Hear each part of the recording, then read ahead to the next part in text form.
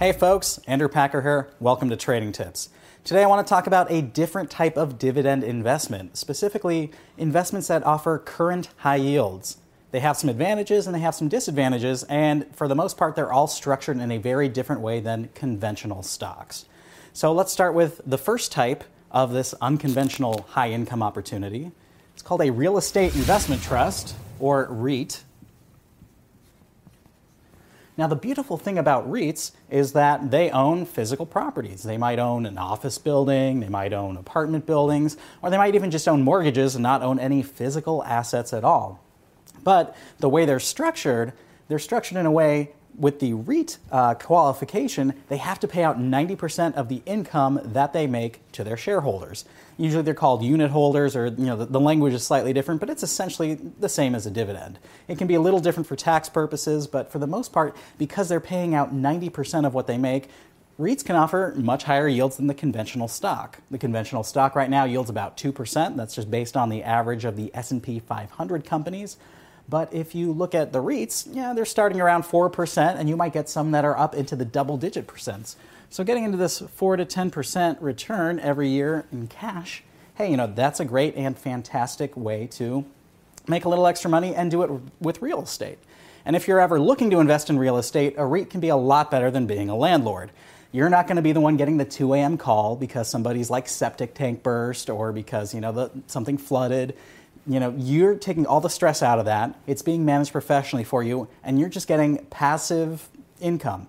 And some REITs even pay monthly, so you can really get that landlord-type feel and really figure out how to build a portfolio that actually pays you exactly how much you want each month using stocks like REITs.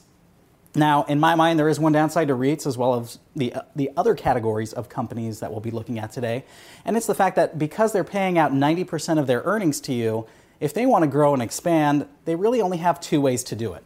The first way is to take on more debt. And for debts backed by real estate, that's usually not too much of a problem, but sometimes the market has little fears of leverage or rising interest rates that cause REITs to sell off. Personally, I look to buy REITs when they have these big sell-off moments because those fears tend up to be short-lived. So you have some good opportunities to buy REITs at an occasional modest discount from time to time and near the higher end of their historic dividend yield range. But the other way that REITs and other special high-income companies can essentially raise funds is to issue more shares. And you don't like that as an existing shareholder because they're essentially diluting your existing stake.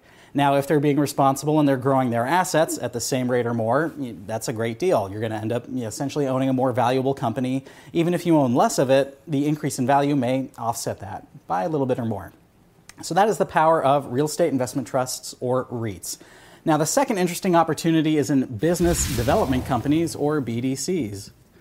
These companies are essentially structured the same way as a REIT. They have to pay out 90% of their earnings to shareholders. So you can also get a lot of high yields, often in the double digits, and you'll also get many that pay monthly payments.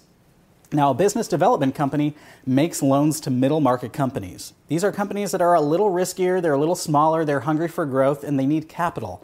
But they're also not at a point where they necessarily have the assets where they can just go to the bank and get a loan at a much more reasonable rate.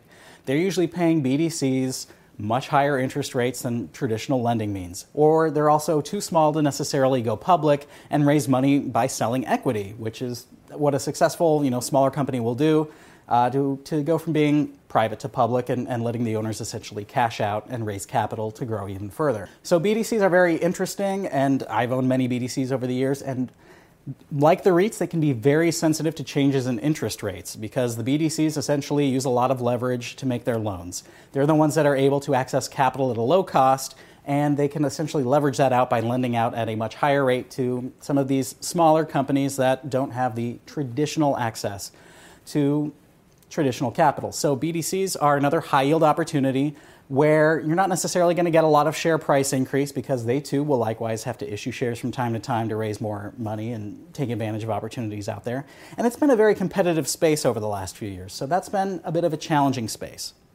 Now, the final area in the high income space that you may have already heard a lot about are master limited partnerships, or MLPs.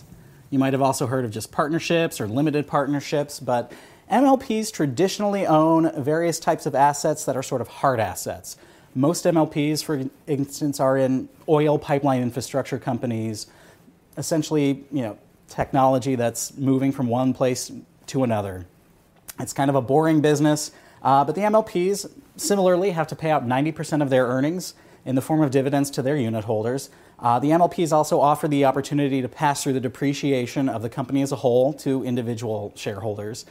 So, there can be a tax advantage to that as well.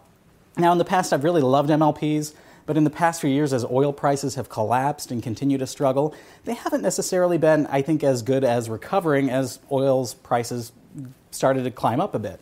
So the MLPs, I'm not as excited about as BDCs or even REITs. I would essentially rank, these opportunities kind of, from REITs to BDCs to MLPs.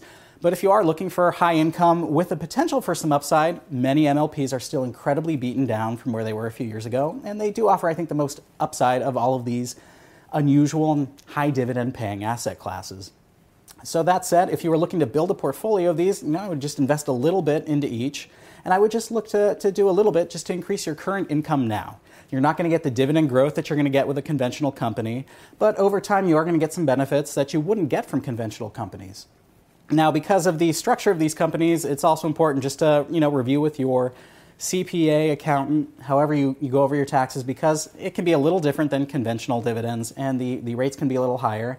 And sometimes when these companies pay out their dividends, it's considered a return of capital. So you're essentially seeing your value kind of lower over time, which can actually lead to a situation where you end up having to pay capital gains taxes on shares that actually haven't gone up that much because you've gotten this capital back. So, the advantage is short-term income that's at a much higher rate than conventional stocks, but there can be some downsides. So this is an interesting part of the market, and it's one that you should consider, especially if you need current income. So that'll wrap things up for this edition of Trading Tips. Until next time, I'm Andrew Packer, wishing you good trading and good financial health.